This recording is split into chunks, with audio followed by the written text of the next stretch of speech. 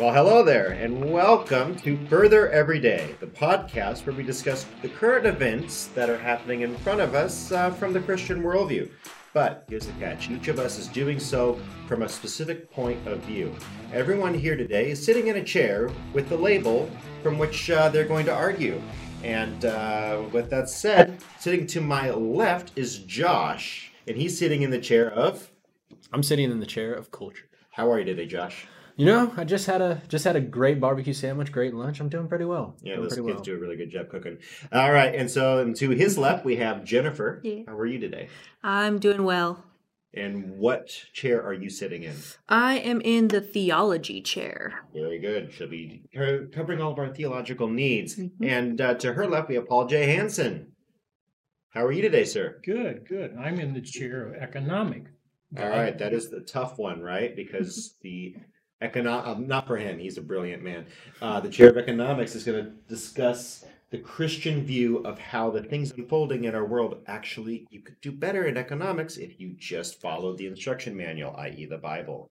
And I'm your host today, John Arthur Fiala, and I am sitting in the chair of philosophy, be looking at the teleological, epistemological reasons for our belief on a subject. With that said, I'm doing very well. Thank you, Jennifer, for asking. But with that said, we've got a story, and I believe Josh is bringing us a story. Yes, I am. So I don't know if you guys saw it or not, but there was some news that came out of Lubbock, Texas last night. There was a vote, I believe it was Proposition B on the vote, and the outcome of this vote made Lubbock a sanctuary city for the unborn. Now I'm going to read this article out of the Texas Tribune. Explain sanctuary city for the unborn. Oh, okay. So they basically outlawed abortion. They basically made it to where abortion equals murder, essentially. And I'm going to read this article from the Texas Tribune, kind of giving a little bit more light to it. I'm going to read the headline and some of the subtext. Lubbock votes to become the state's largest sanctuary city for the unborn. The outcome could prompt a lawsuit over what opponents say is an unconstitutional ban on abortion. The vote comes less than a year after Planned Parenthood opened a clinic in the West Texas city. All right, so 10-second hot take, Jennifer. Being in the theological chair, I would have to go to the Bible and Jeremiah 1:5. Before I formed thee in the belly, I knew thee. And before thou camest forth out of the womb, I sanctified thee. God knew you before you were ever even in this physical world. And as soon as you came into this physical world at conception, he was already working in your life. Life is sacred. You hateful bigot. With that said, moving on. Save the child, you hateful bigot. Yeah. With that said, Mr. Hansen, your hot take from the economic perspective. How does this affect them positively? Positively, the more people, especially if they're godly people, the better the economy you'll have. And that touches every area of your life. So if you follow God's word and your duties as an individual, everybody benefits, including yourself. Amen. Absolutely. And from a philosophical worldview, or part of the Christian worldview, what I would say is you look at the child in the womb. It's like looking at a deer on the road. Is that a deer or a child? If you don't know, are you going to stop? Of course you're going to stop. If you don't know if it's a child in the womb, we know that it's a child in the womb. But even if we didn't know, if there was the possibility of that being a child instead of a dog or a deer, even if it's a dog or a deer, we're going to stop. With that said, it's the same with the child in the womb. And Josh, your hot take, and then go ahead and just give us a little bit further on the culture side, the culture war. Okay. So my hot take on what this means from the culture. So I think when you're addressing culture, it's important to distinguish where the current culture stands on this topic. And how we hope that the culture eventually gets to, and how we hope it shapes. And we hope it gets to a theological perspective on this issue. But currently, I just want to read this tweet from this lady named Ashley Fairbanks off of Twitter. She had this tweet, and it was pretty ironic, I thought. She said, "Pretty gross night in Texas politics. Lubbock voted to ban all abortions and labeled itself a sanctuary city for the unborn." And the reason I bring up this tweet is because this tweet actually has a lot of traction. It has about 1,000 likes, 400, 500 something retweets. So it seems from the worldly perspective, and I think this is something that we all know, is there's pretty pro-choice, pro-abortion, pro-women's rights. I think the problem, though, that these people are encountering, or the problem that's happening, or why they see it as nasty, it ultimately comes because of the worldview that they have, the perspective that they have. The perspective doesn't come out of an absolute truth. It comes out of a relative truth for what's good for me. It comes out of that, hey, this is good for me, so I should do it. And it's not going to harm the baby that much. They'll be in pain for a moment, but then I'm free to live my life. Yes. And the thing is, that's just not how it is, especially if we're taking it from a Christian perspective. I mean, Jennifer just brought out that passage of scripture. And also I want to, there's plenty of countless other scripture, and I would love to bring them up if you could give me a second, but it talks about protecting the innocent. God protects the innocent.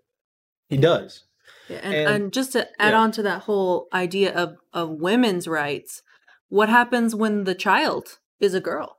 Does she not have women's rights? Especially not if you're in a culture that values male children over female.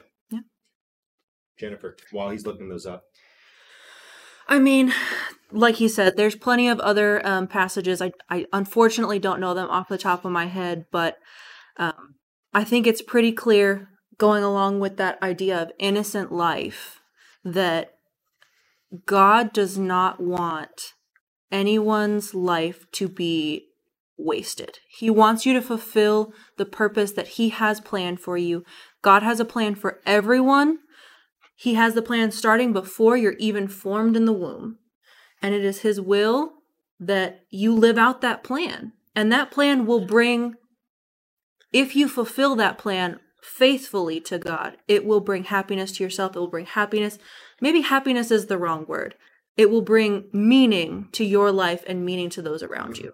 And to snuff out that life, you're taking away someone's meaning, not even just for that child, but for all the people that child would have impacted. Absolutely. And I want to preface the conversation that we're having about this topic and take it with some tact, because the thing that I don't want to come off and sound like is that, oh man, it's so easy to not have an abortion, or oh my goodness, it's so easy to not go through with having a kid. Yeah.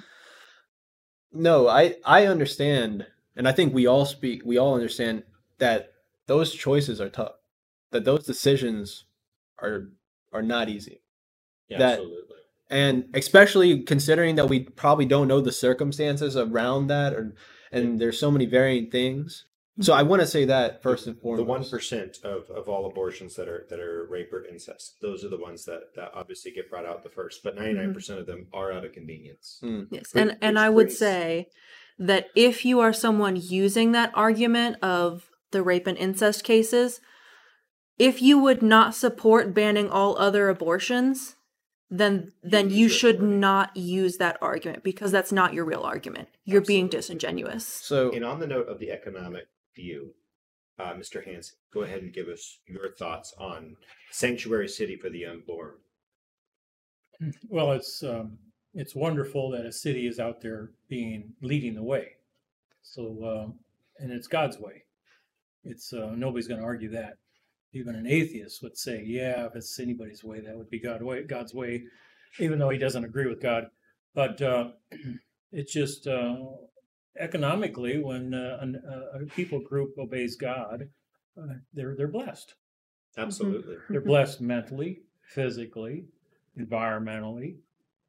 Scriptures clearly show that. It doesn't mean you're going to if you don't have an abortion, you're going to have a Lamborghini in a year. But it does mean your children might, though. One of the things that people miss is when you look at abstinence until marriage, because and here's the thing: it's not as much about abortion, but about sexual culture. You're more likely for your children to be above the poverty line, even if you are below the poverty line, if you just stay together. There's tremendous economic value in following God's way. When you're, let's say you're 16 years old and you start making friends of the opposite sex, follow God's way. Do not hang around, if you're a woman, do not hang around men that do not follow God's way. Mhm. You might only have one or two people in your high school that wants to do it God's way.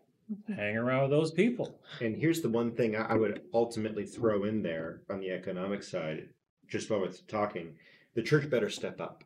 The church at Lubbock better step up. And instead of shooing people out who've had unexpected pregnancies, we should welcome them in and say, look, this happened, but now we're here for you. We made a mistake here, and we are going to take care of you through it. And I actually do have a question for Paul, but before I get into that, before I ask him the question, I do think something that's also important is because I don't know how many of these abortions come out of premarital sex, but I do, and I do want to mention that 99%. 99% of them.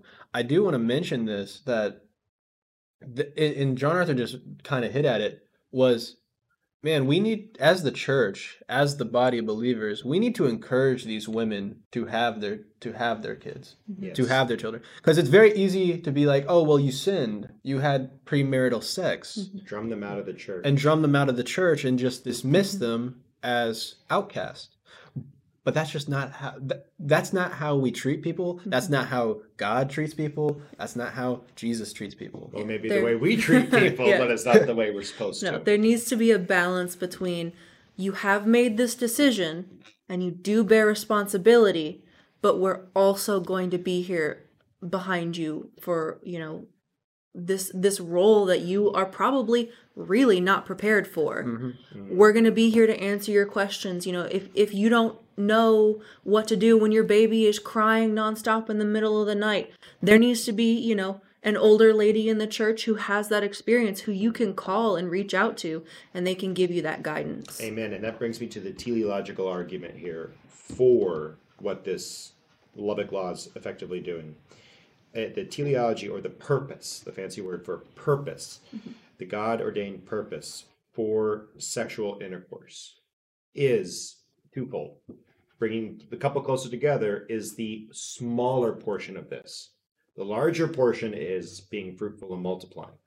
For couples who cannot have children, that is the first one I mentioned is still there. That is part of it. However, the larger portion of this is to have children. It's part of that. In that fellowship of the two, you get another being. You create with God. God is the one doing the creating, but you are providing that. If You're following God's plan for you're your following life. God's plan for your life. And so with that said, what the church better do is step in and start working overtime with crisis pregnancy centers. And I mentioned the verses I wanted to bring up. So there's a multitude of verses you can bring up, but one verse that does come to mind against God speaking against the shedding of innocent blood. I have Psalm 106, 34, 41. Could you pull that up? Or could someone pull that up? Sorry, I don't. Sure. I Let's got see. Psalm what? Psalm 106, 34 through 31, or 41. Sorry. 106, 41. Said. And here we go. And he gave them into the hand of the heathen, and they hated him and ruled over them. Shiz, 106, 106, 106, 41, 34 through 41. 34 through 41. Excuse me. They did not destroy the nations concerning whom the Lord commanded them, but were mingled among the heathen, and learned their works. And they served their idols, which were a snare unto them. Yea, they sacrificed their sons and their daughters unto devils, and shed the innocent blood, even the blood of their sons and daughters, whom they sacrificed unto the idols of Canaan, and the land was polluted with blood. Thus they were defiled with their own works, and went a-whoring with their own inventions. Therefore was the wrath of the Lord kindled against his people, insomuch that he abhorred his own inheritance. So, immediate thought that just sprang when that was read. This verse specifically is talking about children sacrificed unto idols. I think it would be fair to say that abortion is sacrificing a child to the idol of Convenience. convenience, monetary prosperity, Self. self. this is going to disrupt my plans for my education and my life. George Alexopoulos, an inspired meme cartoonist, has this woman with their child and is offering on the she's looking at the Oscar award and she's putting the baby on the inferno in front of the Oscar award, then being rewarded by the smiling God. Oscar is now holding her Oscar. We just saw that at the Oscar awards the last couple of years. I would not have been here without abortion. Yeah. Same old sins, new ways to do them, but the same old sins. And I mentioned earlier, I did have a question for Paula actually on related to the economic standpoint. What are your thoughts? So, in that article that I had read from the Texas Tribune, they said they had a Planned Parenthood that they had opened up within, I think it was within a year. It's only been a year, and then this passing comes through. What do you think the effect of this passing is going to have on that Planned Parenthood? It depends how faithful the people are. So they're still not going to be Planned Parenthood. They're known to corral the girls for abortion. They're just known for that. They assume that that's why you're in there, and if you're not in there for that reason, they'll try to get you in there for that reason. But and they can tell the young man and the young woman, for example, you can go across state lines and get your abortion, whatever you want. But and they'll do that. But Planned Parenthood should be attacked on a criminal behavior. That if they you're referring to legally pursued. Yeah, you're not allowed to tell somebody, encourage somebody. I'm not allowed to encourage you to talk your girlfriend into getting an abortion. That's a crime. I'm not allowed to encourage you to go rob as an official. That's a crime. It's a crime. You can't. They generally are not going to turn it into a felony or anything, but the jury can actually rule against you and say, "Hey, that's not right." Racketeering actually is what I would almost try to figure out if there was a way to pursue it under that. And something I've heard, at least, because something that seems to be the counter to that, or about Planned Parenthood being associated with abortion, is that they typically try to say, "Oh no, we have a broader platform. We address broader issues. We address more than just this issue." But it's like what you said. I hear all these stories about these women who are being corralled into getting these abortions, and it seems to be that is their focal point. Because they've gone into those abortion clinics with just questions, and you could tell that the person across the desk from them was, we can schedule the abortion for this day, and you want to get the abortion before this many weeks has passed, and the girl's not even asking about abortions yet. She's just there to find out, And that's where the church is missing its purpose, because these girls are questioning. And we are too afraid to talk about out-of-wedlock pregnancies, and the answers that they provide will shoo the pastor's daughter out for having a child out of wedlock, and she'll be quote unquote forced into an abortion. She'll be pressured and pressured and pressured until she sees no other way out, and she's told there's no other way out, sometimes by the pastor. And those pastors need to be punished. There has to be a public, and when I say about that, the church's role in our current government structure is very limited, but you should not be a pastor any longer. You should not be a pastor. Economically, the legal aspect of it, a community is allowed to govern themselves under God's law. Who's going to deny that? We're founded on common law in the state. Yeah, it's common law. Common law is biblical law. So if a business would start in a community, the community can actually convene its court independent of the United States courts, because it's not government land, and the community can actually make legal determinations of punishing these people for that behavior in that community until they get to the point to where this doesn't pay to be here. So people don't realize that you don't have to turn to United States case law or congressional written law or even the U.S. Constitution, because it doesn't apply unless it's on government land. You can drag it into a Seventh Amendment court where it says the jury is going to decide the law and the facts. Guess what? In a biblical jury, what's their law going to be? God's word. Mm. And the Planned Parenthood doesn't want to be in that environment.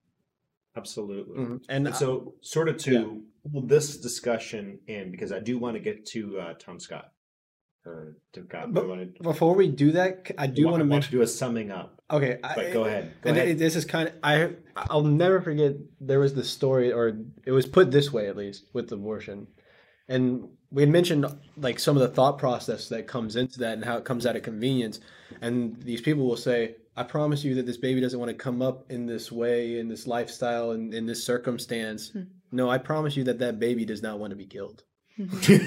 Right. Well, hey, how about those people? My question is always, actually, my father has this question in a court case. How about we make it retroactive? We happen to have a affidavit from your parent that, did his due diligence saying that you would have been aborted. How about we make it retroactive? And like I said, we want to obviously we want to take this topic with with carefully, with tact, empathetically, because like we said and like we mentioned, it's not an easy topic. It's not an easy situation, especially if you're out of wedlock. It's definitely not an easy situation. Well, the solution's really easy. The solution's really easy. Do not touch a woman until you're married. But that's really the main solution. Even after that, you could have. It was really easy. Just don't eat that one apple. And we've been playing damage control ever since. But how much easier can you make it? I agree with you. And see, I agree with 100%. And ultimately, this is what our hope is that the culture eventually gets to that point to where we're seeing things through the lens, and that comes from acknowledging absolute truth. The Bible is absolute truth, and viewing the word of God as God breathed, God inspired. No, this is His word. It's important. It's everything. It's everything. It's everything. Just before we go on to another topic, one thing that Josh brought up a little while ago about the argument that Planned Parenthood, provides things other than abortion. It's a really common argument that people bring up in favor of Planned Parenthood, and I wanted to bring this up because I think it's important to understand this. A lot of times people throw out this, well, only 3% of the services provided by Planned Parenthood are abortions. 3%, that's not that much. But I think it's really important to know how that number is gotten to. Services are not the same as patients. So one woman goes into Planned Parenthood and they get pregnancy tests, they get a blood test, they order birth control for going beyond that, and they get an abortion. That's 4 services that are counted for the same woman. So we have really no way of knowing what the percentage of women going to Planned Parenthood end up getting coerced into abortions because they've fuddled the numbers so much. There's no way to know how many services are attributed to each woman. Sexual training for 3 and 4-year-olds about what their PP is and their tata is. No, your parents don't know anything. This is your penis. This is your vagina. You don't know what you're talking about when you talk to your parents. Come talk to us. That's what they do. By the way, that's a service that's counted in that. They go to 5th and 6th graders and they say STD tests, all kinds of things are counted as services. They say anal sex and oral sex are ways to prevent childbirth at 5th grade. They go into schools and they tell them that is one of their many services that they do. Their objective is, and I've had the honor and privilege of working with a few people who came from Planned Parenthood. One lady all but weeps every night thinking about what she's done. She says, I plead the grace of God. I plead the grace of God for all the evil that I've done. And now she's trying to fix it. However, she would say that her objective was to get between 3 and 6 abortions out of a girl between the age of 13 and 18. And she said we often got 7 or 9. And often it was a father or an older brother that brought them in. So with that said, there's something terribly, terribly wrong with a society that promotes and allows that. The Bible clearly says, if a man lays a hand against a woman and causes her to abort, he shall be put to death. No buts about it. You just don't do that. So for those of you who are saying that God doesn't consider the unborn child a a life, you know. Mm. Just And saying. and ultimately, the cultural problem, the real cultural problem, is viewing this as a woman's choice instead of Life. a human being Yeah. that is in the womb. Absolutely. Thou shalt not murder. Mm. And by Yes. the way, speaking about abortion, which is, by the way, a whole other topic for a whole other time, it is a genocidal attempt to remove undesirable whites and melanated people from the Mhm. planet. I was Well, just bringing. that's interline. Let's look at our friends, the Democrats, by the way, the ones who inspired the Nazis to use concentration camps, gassing, etc., etc. Look it up. It's a very interesting rabbit hole to go down. Let's talk about their latest foray against black people. Specifically, let's look at how they're talking about Tim Scott right now in Congress. Any of y'all seen what happened with Tim Scott? Tim Scott, he was the speaker, wasn't he? Correct. For the Republicans Correct. in response to Joe Biden's address. Absolutely. And so this is from the Daily Wire, written by Beth Bauman. Now this is the next topic. This is correct? the next topic. Okay, and and we're just- and you're approaching this from the philosophical chair. I'm coming this from the chair of philosophy. Absolutely. So MSNBC's Tiffany Cross, the host of the Cross Connection on Saturday, dedicated an entire segment to her show to Tim Scott's Republican South Carolina speech earlier this week. According to Cross, Scott is thirsty for white approval. Just tuck that away in the back of your mind if you imagined a Republican saying that about a liberal black person or African American person. It'd be pretty rough. Let's be clear, going back to her article, Tim Scott does not represent any constituency other than the small number of sleepy, slow-witted sufferers of Stockholm Syndrome who get elevated to prominence for repeating a false narrative about this country that makes conservative white people feel comfortable, Cross claimed. Keeping going here. According to MSNBC host, Scott had many contradictions in his rebuttal speech that she could go into great detail, refuting each of his asinine points. He didn't. The reason she's debunking each of Scott's claims is that he did that for her. Okay, thank you. Cross equated Scott to a slave that Harriet Tubman left behind. Ooh. Going This to is racial Hang slurs. on, is this like a Babylon Bee article? No. This sounds like No, a this is an actual That's hard to article. believe. That's Someone a real pull up a article. picture of Tiffany Cross, please, for me. Someone pull up a picture of Tiffany Cross. One going. I don't have one in front of me. According to the so moving right back down.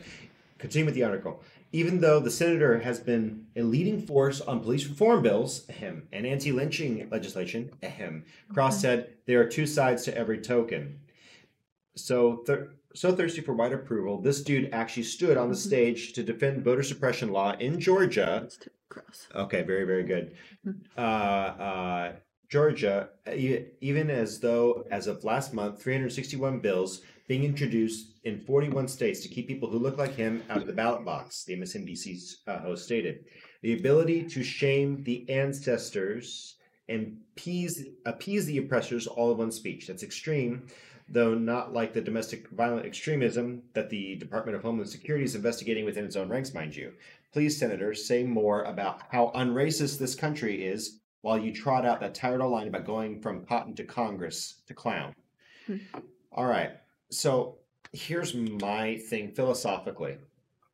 I'm going to come at this from the perspective of if you have a different worldview and perspective in this country and you have the wrong skin tone, you get this treatment. You get this treatment. If you align from one side, by and large, it's hard to find a conservative or a Christian saying that, they tend to steer away from that. You will see a lot of the left in our country, however, if you do not toe the line as a melanated person. And I will say, if there is a conservative leaning or Christian leaning person who makes that kind of argument, they're immediately called out on it. They're called out for being racist. And Yes. Do you want me to give my hot take? My Hot takes, go. 10-second hot take. So, That was Jennifer's. that is Jennifer's. Not That's really the theological, yeah. but that was my hot take. So, cultural, I'll say this. Regardless of if you are left or you're right, whichever way you lean politically on the spectrum, it seems that the way to approach a disagreement in politics is by name calling, is by making that person seem like the most vile human being of all time, and that they're ill motivated and they're bad intentioned. You're dealing with the messenger and not the message of the worldview. So from the cultural perspective, it's there is a demonizing that is very unsettling that is happening, and it doesn't matter which side of the political spectrum you fall on. That is a problem that affects everybody. So, Mr. Hansen, how should a Christian look at this? What's the angle? Do you think there's an economic angle on why Democrats use, and I'm going to use that term, okay? Leftists, fine, use race to leverage their power? They don't have a lot of other tools to use. They're going to stick their tools in the crack that has the most potential for taking advantage of their leverage, and that is one of them, because it's easily misconstrued. Is that the way you say that? Misconstrued, yes, sir. I don't want to say a swear word. But anyway, 2 + 2 is 4. It doesn't make what nationality you are, what age you are. If you're an atheist or a strong believer in Christ, 2 + 2 is 4. That's the way we should look at these issues, not based on, that's coming from a white gentleman or a black gentleman. That's just it's a deflection is what it is. It's deflection from really getting to the truth of the matter. And economically, the Democrats have to do this because they don't have a good plank to stand on. So they got to stand on a bad plank. I would go even further. I would say that since LBJ's Greater Cities policy, I'll use LBJ's word when he instituted the welfare reform. This is right after the civil rights movement, after Republicans and Republican Dr. Martin Luther King, Christian, Reverend Dr. Martin Luther King, Christian, said, LBJ comes in after seeing this and says, this is, by the way, the time where everyone says the party switched. LBJ comes in and says, we'll have those N-words voting for us for the next 100 years with the Greater Cities policy. Economically, what they did was they went after the black family. By the way, stronger than the white family at the time. They had a stronger holistic. It was about 90% of those who were black families stayed together. Now it's, I don't have the statistic in front of me, but I believe it's 20% stayed together. And the way they did that was they went to homes, individual homes, and said, you can get a government check if the man's not in the house, government assistance to the single woman. So, but. And just to tie it back to that idea that you mentioned before of going back to abortion, just quick Google search. Black women get abortions at 5 times the rate that white women do. That's intentional. This is a really good resource. It's called protectingblacklife.org. And it takes information from the 2010 census. And it shows, and you can see it, it's an interactive map. You can zoom in and see it. 79% of all surgical abortions performed were within walking distance of African American or Latino neighborhoods. And wonder how that happened. Yeah. And also Margaret Sanger. Let's bring up her. Mind you, I am in the cultural corner, but something that is interesting about that, I think that is a symptom of not just what you mentioned, them catering that to that, but I think that's a symptom of what John Arthur was hitting at, the family structure. It's a continuation of the attack on the black family. Correct. If they say politics is downstream of culture, I suggest to you that culture is downstream of your theology. Whether it is whether atheism is your theology, or Christianity, or Hinduism, Buddhism, Shintoism, it is all, whatever the ism or the entity, it is always, culture is always downstream of that. So when you have someone like Tim Scott come forward, he has actually stepped outside of their religious bounds. We have set our own, when Freud said that God is dead, what new boundaries must we set now that God is dead? Nietzsche, excuse me. Yes. Did I say Freud? Yes. I apologize. It was a Freudian slip. No, it's just foolishness. Anyway, with that said, Nietzsche said God is dead. what new cathedrals will we have to build? Mhm. We built them. It's around race and critical race theory is where we've really gone. So, And Tim Scott, he should not be alone. He should have large support. Does he have large support? he does. He's got a whole contingent Oh, of good. folks coming in for him. Good.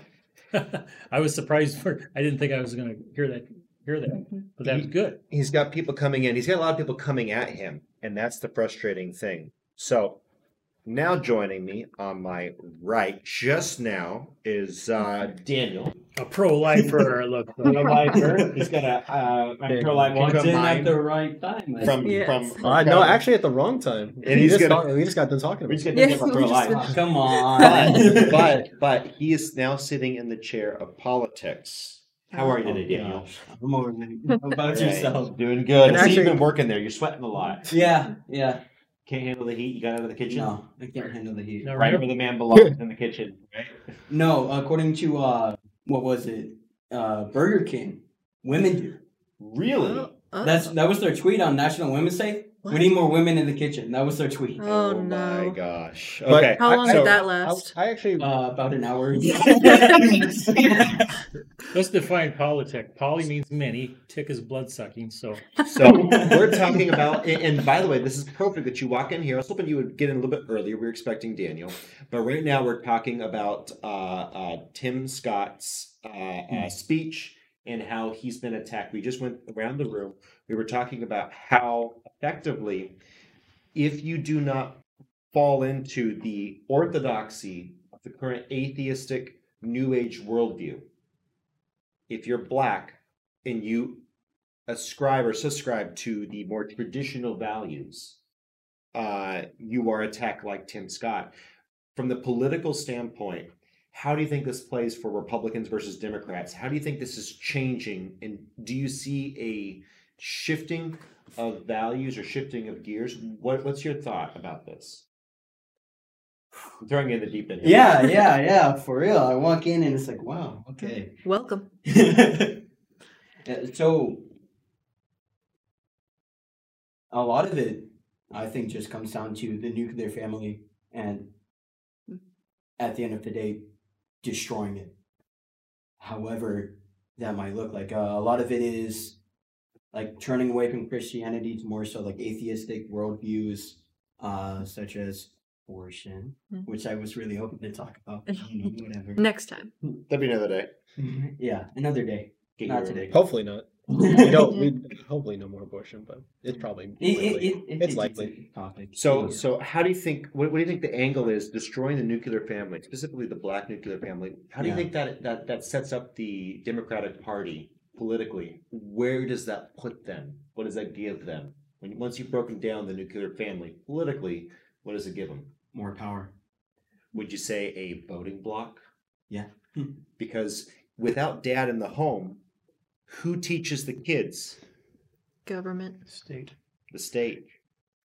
And if the state is actively, what's the right word, competing with dads, who's going to win?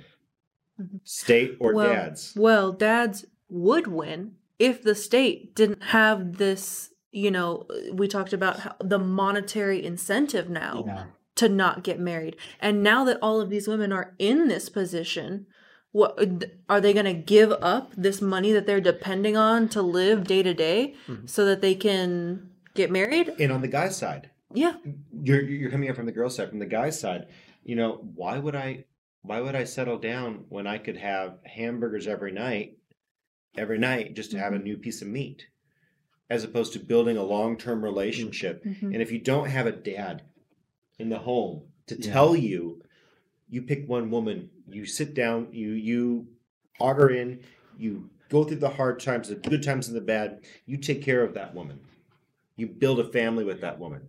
If you don't have the man to say that, then the idea of sex, pleasure, rock and roll, drugs all day long with no long-term eternal benefit sounds okay. Mm. And And it's Yeah. God's plan. yeah, I mean, you Yeah. if you have a child and you tell the child, don't steal, don't steal, don't steal, you don't tell him why God doesn't want him to steal, you're leaving a big part of the equation out.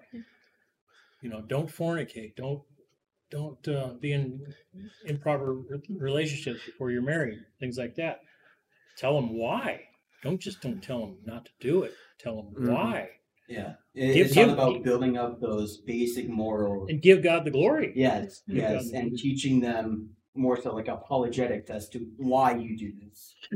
And here's the thing so it's interesting that you bring about an article about politics, and we're approaching this from our different chairs, because I mentioned this today on Wednesday, where I said politics is a reflection of what's happening culturally. Mm-hmm. It is. And so what can be said about the culture if we're reading this article? It goes back to that thing where I was talking about this demonization of people because they think differently than you, because they see things differently than you, and because they ultimately don't think what you think. Now, the Christian perspective on this, from a cultural standpoint, I think about how Jesus approached different people. I think that you see the way he approached the woman at the well. Yep. That was a major cultural barrier for tons of different reasons. She was a woman. He was a man. That was a no-no. She was a Samaritan. He's a Jew. There's I don't know if you guys know this, our listeners, but if you might. Back at that time, there was a lot of racism happening between these two groups of people. Samaritans were considered half-breeds. Yes, they were. But Jesus still went to this person, even though completely defying all the what the modern day culture was saying, what the modern day thought process was saying. Mind you, this wasn't in relation to politics or demonization or conversation, but I think it gives some implication to that culturally, to where we have to process this and say, hey, we need to listen to each other. We need to address what's being talked about and try to get to the heart of the issue, instead of just calling people thirsty for calling a black man, by the way, a black woman calling a black man thirsty for white approval, a slave of the white people, just horrendous things. And like I said, I don't care which side of the political spectrum you fall on, this is abhorrent behavior. It's bad behavior. So he's getting addressed like he's a white person, but he's actually a black senator. Yes, but if you didn't know better, just heard that commentator's speech, you'd think she's talking about some white racist. Yeah. Well, it reminds me of it happened not too long ago, and I apologize, I can't remember the names, but it was a radio call where a black conservative was on the radio, and this woman called in and accused him of white privilege because of the ideas that he had. She knew nothing about him, but because of his ideas, she assumed white. And that's the thing that eats me alive with Black Lives Matter police. The assumption that the police are racist. It's like, look, my dad has been pulled over, drugged to jail, beaten over things that were just stupid. Like he's been chased down by cops, thrown on the ground for driving along doing nothing. And I can get into those stories, and you'll probably hear them someday. If he was black, and if I were black, if I was hearing this narrative over and over and over again about how racist the police are, when a couple of bad officers did things that were bad, I would take that and say, it's because I'm black. It's not because I'm black. It's because there's some terrible police officers out there who don't get prosecuted for the right thing. When you have someone like Mike Brown grabbing the officer's gun, I'm sorry. Don't grab officers' guns. Yeah. That's a good rule. So instead of talking about the real issue about police who are at war with citizens, instead of talking about the real issue with Tim Scott, what he's addressing has resulted to name calling. We go to name calling, and identity politics, exactly. Critical race theory. Yeah, and on that as well. I mean, like, what do you see now because of that? You see all of the good officers saying, "Okay, I'm retiring. I'm stepping off the force." They can't afford. Then what are you left with? You're left with all of the bad apples. And then you're asking, well, why are they doing that? Oh, I guess we shouldn't have called them evil. And that's the thing that most of the people you'll hear most of the people, because the thing is, I hear a lot of famous people in the culture talking bad about police, but I'm like, okay, then get rid of your security.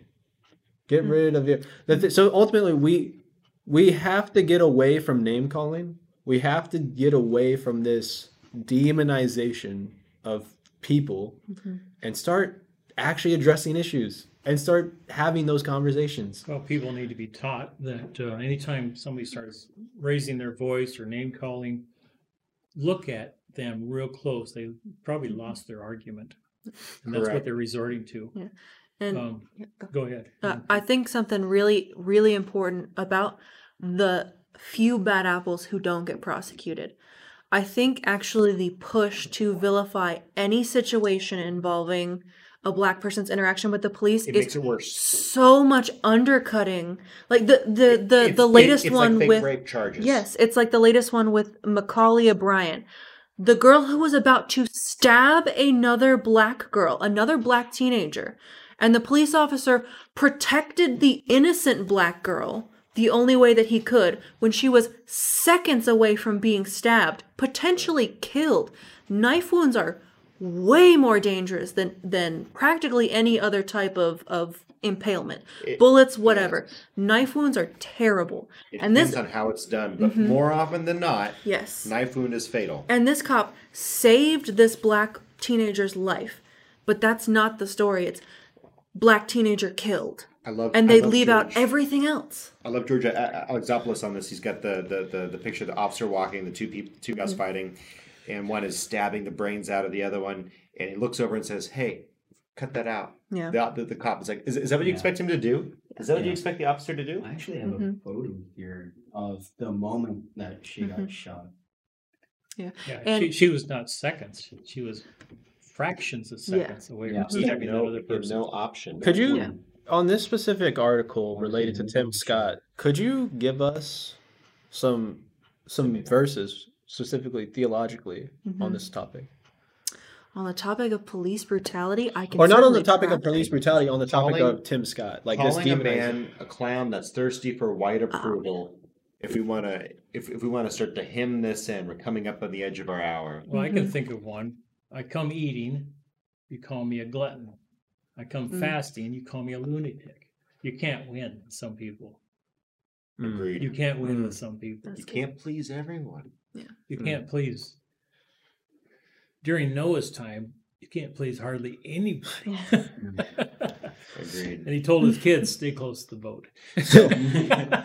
Just to go around the room to sort of start to wrap this one topic up. Jennifer, from a theological perspective, just a quick wrap up. What are your thoughts, and how do we address individuals who are using race and pejoratives like a clown that's thirsty for white approval to one of our brothers in Christ?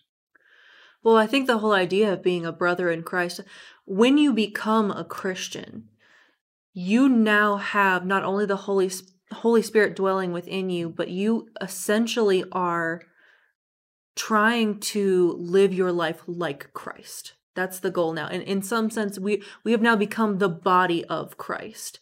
And I think it's really important that we need to start looking at people as They're made in the image of God. Yes. People are made in the image of God who have a purpose planned out by God. And just dismissing someone for arbitrary reasons that you've picked, that this is your hill to die on, and anyone who comes against you, they're just, X, Y, and Z pejorative label. It's denying that person the opportunity to express God's plan to affect your life. You are ignoring the person that God has put in your path to potentially help you with something. You can always learn something from someone else. No matter, even or some wrong. of the crazy Democrats, you can learn something from them. Might be something not to do, but you can learn something. Right or wrong? Yeah. Mr. Hansen, your thoughts from the economic perspective of Tim Scott and the fury that has fallen upon him. What's the objective here? What do you think it's going to do? I'm not a big statist fan, so I don't. I encourage people to focus on your neighborhood and your family, and make that strong. And don't try to make the state strong. Just try to get your neighbor to get them strong, and your keep your backyard clean. So as far as turning to the state for help, it's not biblical. You're supposed to be raising your own children. If you put your children in a state school today, your chances are very high they're going to get an abortion. They're going to get into some bad lifestyle.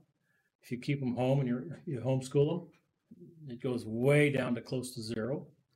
Their divorce rate is close to zero when they're homeschooled. Keep your community at home.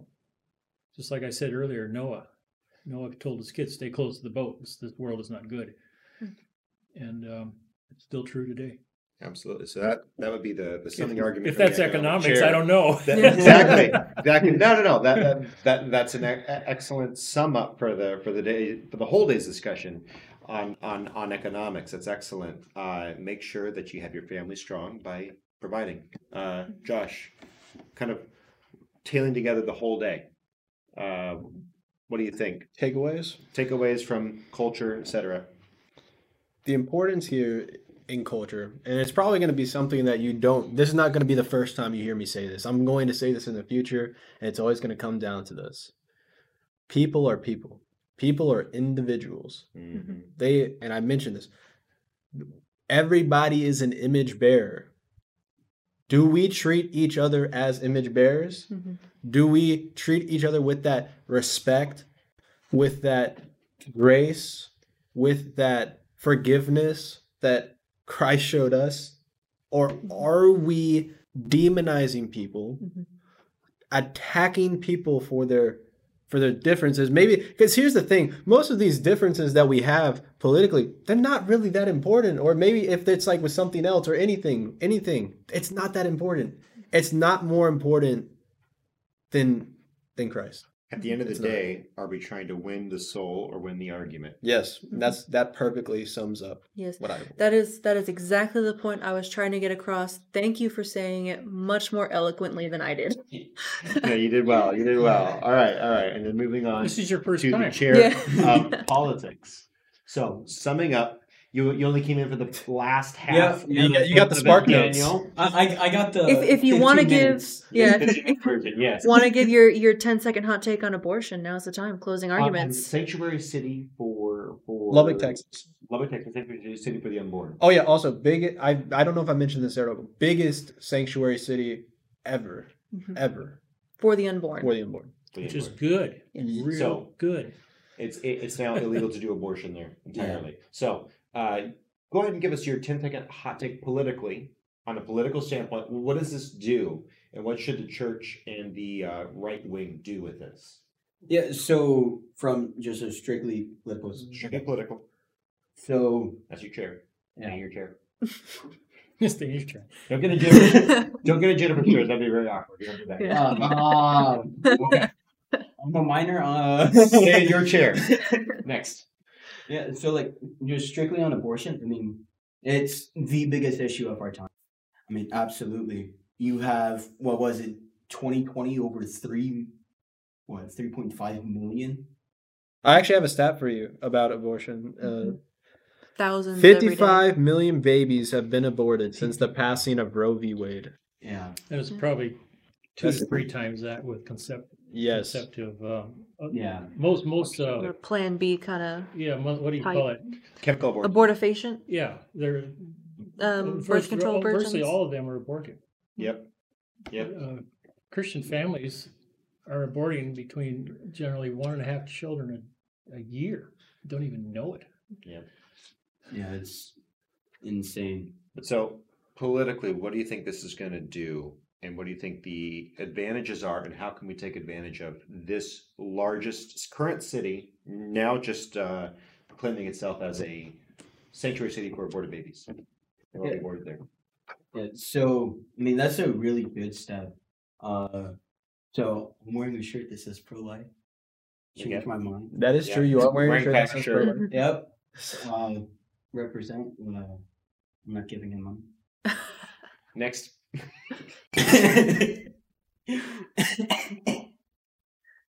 But yeah, I mean, as you put it, like a sanctuary city, that's what it is now. I mean, It's a political move. yeah.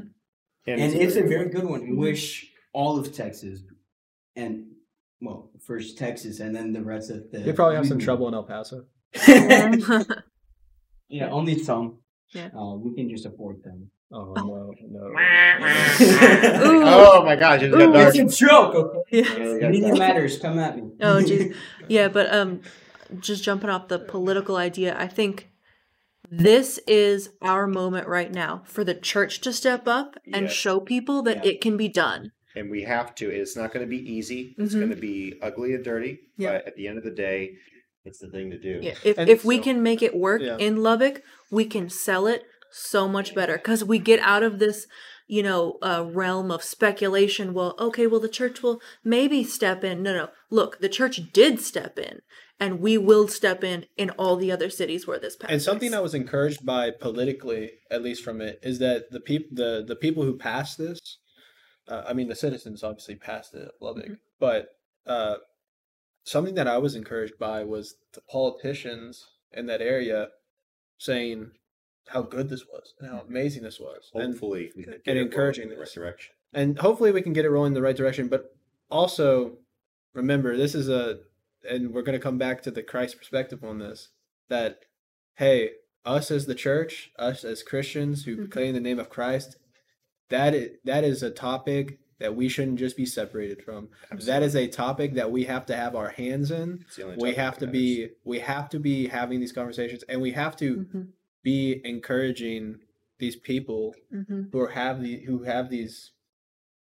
are pregnant. Yes. Absolutely. And- Slavery will be removed. Yeah. Someday. Yep. Oh, it has been removed. Yeah.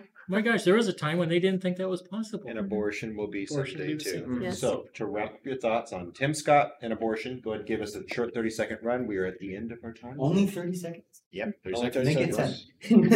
10. 28 seconds now. Yeah, 28, 27. 27, 26. Come on. Yeah, so I'm not really that familiar on this. I mean, I'm gonna have to look into it more, for sure. So If you could send me the link to that article. we will. Absolutely. We will for sure. So from the philosophical chair, what I would say is there's nothing new under the sun. Yes. There's the same arguments that have always been made, and they've always been either you are made in the image of God, of immense value, immeasurable worth, or God does not matter. It's irrelevant. However, with the irrelevance of God, there's a lack of a standard. Without a standard, you have no meaning. And when we come to the nihilism of meaninglessness, what we see in our world today, you can deface the value and dehumanize the value, strip a baby of its value, of his or her value. Excuse me, you see it's ingrained in me. Or strip a man of his value. His opinions do not matter because he is a man outside of his lane. Because he is a man outside of his lane. You can do that when you stray further away from God. By the way, cue the credits. That's going to be what we're calling this podcast. This is the first episode of this podcast. Glad you guys are listening in. I'm going to ask the listeners out there, tell us what your thoughts are on the two topics that we covered today. And tell us which chair you're sitting in. Are you in the chair of philosophy, theology, work culture, economics, or politics? And give us that perspective from which you're giving a defense of the Christian faith. And put it in the comment section below and let us know. We'd love to hear it. You can hopefully eventually we'll have a email address and you'll be able to send it to us. It'll be a dedicated one. With that said, please share this podcast and we look forward to hearing from you and hopefully earning your viewership. Thank you guys and you have a wonderful week. Thank you.